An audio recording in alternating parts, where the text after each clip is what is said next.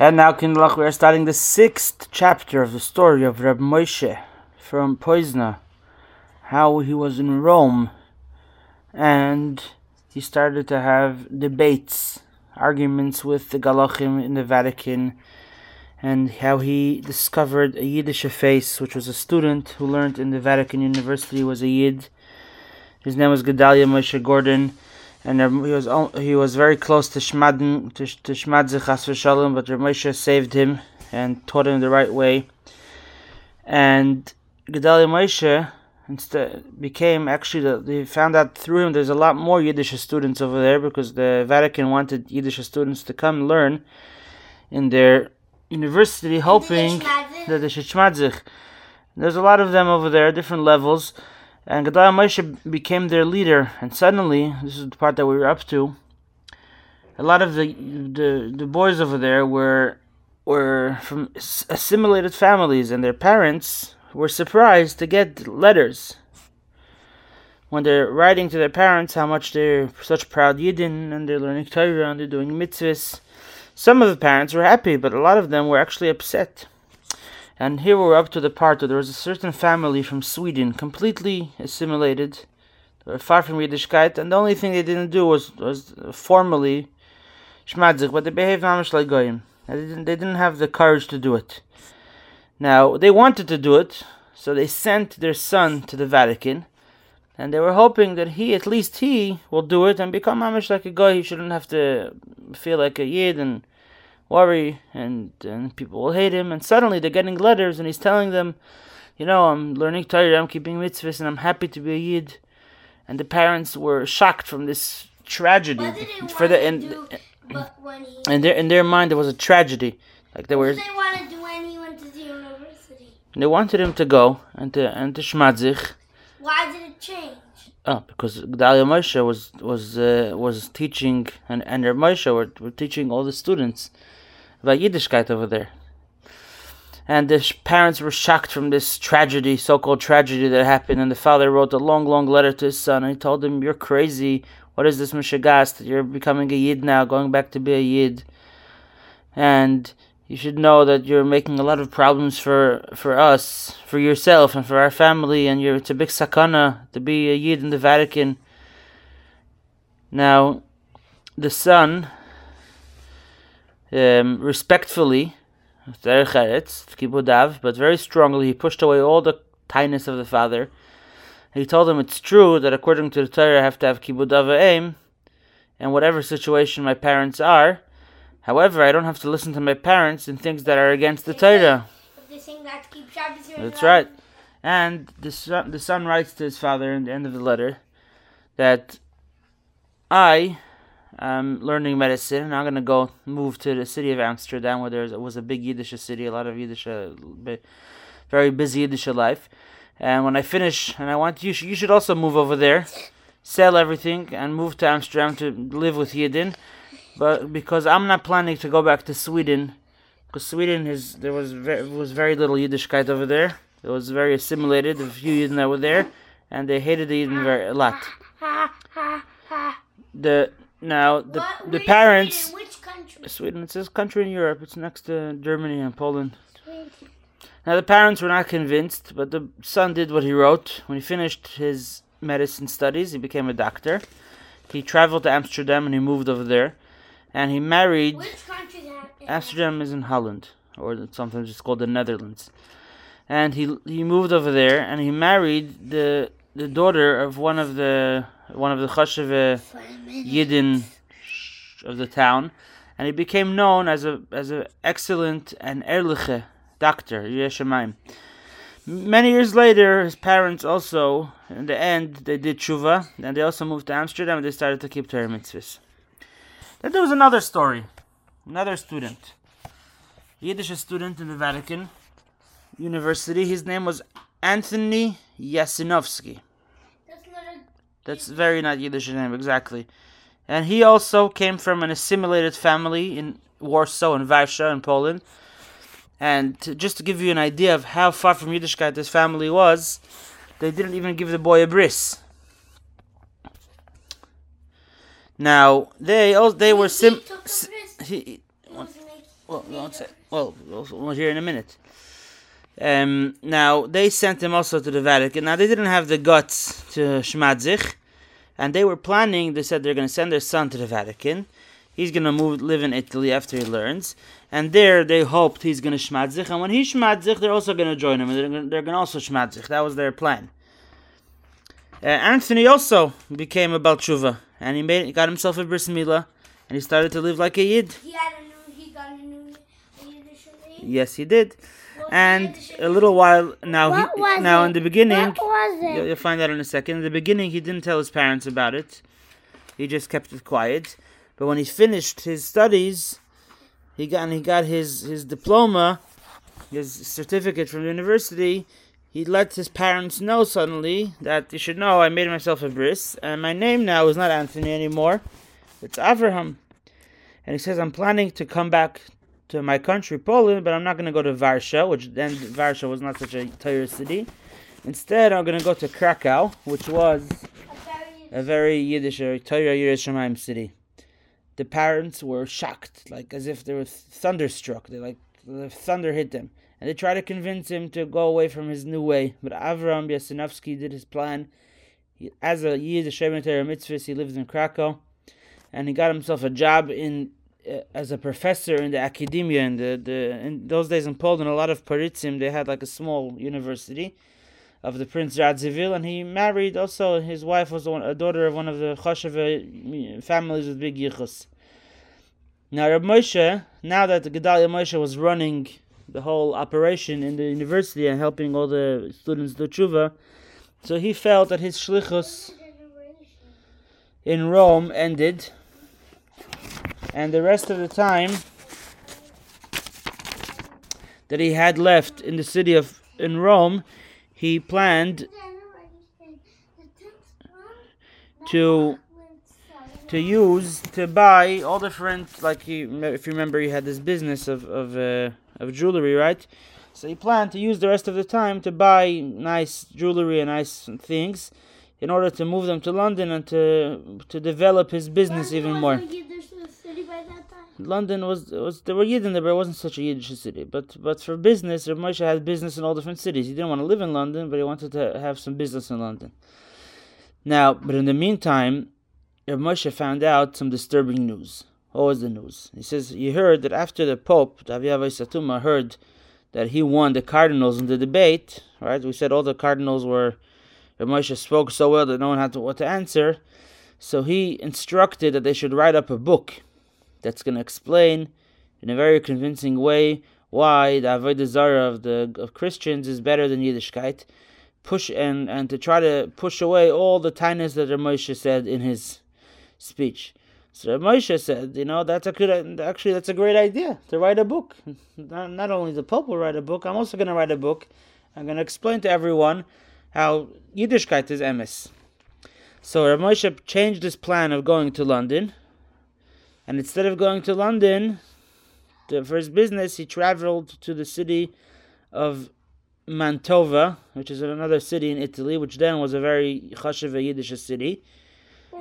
And one of the reasons why it was a chashuv Yiddish Mantova, it's a city in Italy. The reason why it was a chashuv city, this doesn't say over here, but I think this is the reason, because there was a big print. A lot of Yiddish Sfarim were printed over there.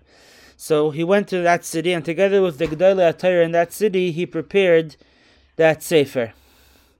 Now, at the same time, Gedalia Moshe also made from Vilna, who was in Rome. Vilna's a Yiddish city. Right, Gedalia Moshe came from Vilna. His family was very frum. He was also frum, but he was confused. But now Moshe brought him back to Yiddishkeit completely. He also wrote. Well, those days, this is before Misnagdim, but yeah, it was Misnagdish city. Even before the Baal Shem Tov. Right. Now, Gedalia Moshe Gordon, guys, let's listen. He wrote a booklet filled with proofs how the Torah and Yiddishkeit is true and forever. And Gedalia Moshe was a professor. He was very, very smart and brilliant, and he had different offers, different jobs. So because of those jobs, he stayed in Rome. And now we're starting chapter 112. Now, Reb Moshe, in the meantime, like we said, Which city was he in? Padua. Not Padua. Mantova, in Italy. And he was still in touch with the young Professor Gedalia Moshe Gordon through letters. They would write letters to each other the whole time. And Gedalia Moshe was just called on Professor Gordon. They both felt that they have to print books, Svarim, in order to have a Ruchnisdike war against Christianity and to strengthen the foundations of the Yiddish Emunah. So after Moshe finished his business in Mantova, he prepared that Sefer. He traveled, then he continued to London, which he originally planned. And in London there was two kehilas. There was like two communities, Yiddish communities. There was the Svardische and the Ashkenazische. The head of the chapter this chapter is actually from the letters that Gedalia Moshe sent from Rome to London to Rabbi Moshe. It turned out that most of the Yiddish students in the Vatican Academia, which most of them originally were far from Yiddishkeit, and a lot of them were about to Shmadzich, most of those students all became Bali Tshuva. Just like Gedalia Moshe himself, and through his encouragement, and he would push them, they started to learn Yiddishkeit, and they were completely convinced that their life has to continue in the Yiddish camp. They have to live like Yidden, not Chas v'Shalom, by getting closer to the Goyim and to Christianity. Now Rabbi Moshe he knew that a big part of this change, which was a very, very good thing, was because of his visit in Rome and because of his debate in the Vatican. Now, the person who was the Rosh HaKol of Pozna, who was forced to leave his city because of the Christians they used to bother the Yidden in matters of Emunah, he felt that, again, that you must print and publicize more and more Svarim and booklets that will explain Yiddishkeit. London was a very big Chashuva Yiddish center, and also there was a lot of possibilities for printing Svarim. And Rabbi Moshe used those opportunities, and he actually was involved in preparing a English. You see, in those days in London they spoke English. Rabbi Moshe, that's where English comes from. Rabbi Moshe was he knew English, it looks like, and he was involved in making a booklet in English about Yiddishkeit to strengthen the Emunah of the Yidden that became distant, and also to bring the Goyim to get to know Yiddishkeit a little more. Now, Rabbi Moshe knew there's Goyim also in England. Now, Rabbi Moshe knew that this could anger some of the radical, the wilde Galachim and Christians, but he knew that nonetheless, which could lead to some problems, but he knew that it's the best way for the Yid to show the emes of Yiddishkeit. And this work was very greatly encouraged by the letters of Gedalia Moshe, who wrote to him from Rome. And Gedalia Moshe wrote to him very, very detailed reports of what's going on in the Vatican. And one of the stories that Gedalia Moshe wrote to Reb Moshe, which was very, very interesting, was a story that sounded like it was made up, but it was so fantastic, but it was really true. What's fantastic? Fantastic means it's like it seems like someone imagined it, but it was a really true story. What was the story? So we're going to start it in today's chapter, but we're going to continue it mainly in the next chapter. And the story that Gedalia Moshe wrote to Reb Moshe that happened in the Vatican was like this. One day in Rome appeared a very, very chashuva guest. Who was this chashuva guest? He was the learned philosopher, old learned philosopher. His name was Professor Christian di Laziata. Who was Christian di Laziata? Christian di Laziata was, many years before he suddenly appeared in Rome as an old man, he was very, very known in the Christian world. He was very famous. He was very, very smart, and everyone knew about him, but suddenly he disappeared. When he was young, no one knew. When he was young, As a young man, he was the student of the Archbishop Gregory di Firenze, or di Pirenta, which was a very, very big galach in Venice. And then he himself became very, very famous because of his chachma. He was a very, very wise and smart person. And all over the Catholic Church, they respected him very much. And suddenly, after many years where he was missing and people forgot about him, suddenly he reappeared. It was a big surprise. He comes to Rome. But De La Ziata said that he came to Rome for a special mission. He needs to meet with the Pope. When the Vatican found out that he came, they sent a special delegation. Delegation was like a group of very, very chasheve, high up galachim to greet him in the proper way for such a smart and special person. And they decided to invite him to stay in the Vatican, to prepare a nice hotel room for him. He had a special apartment in the Pope's own mansion. And they also made a special... He had a palace. Palace, right. He was in charge of the whole world, in charge of all the kings. Right. So they also made for him a certain day. They prepared a reception for him, a special party, through the Pope with all the cardinals and other chashuv people of the Vatican. And the guest thanked them for all the cover they want to give him, but he said that the truth is that for 35 years I'm like a nozer. I separate from any unnecessary connection to the world, and I fast. So I really, thank you and appreciate it, but I don't want to. I don't want this. But the one thing I do want is to meet the Pope face to face, only me and the Pope to talk to him, and I have to talk to him about special things and to give him to give over to him certain secrets. This was his answer. Now the answer of the old De La Ziata shocked the papal delegation. They couldn't understand how a person would give up such great kavod.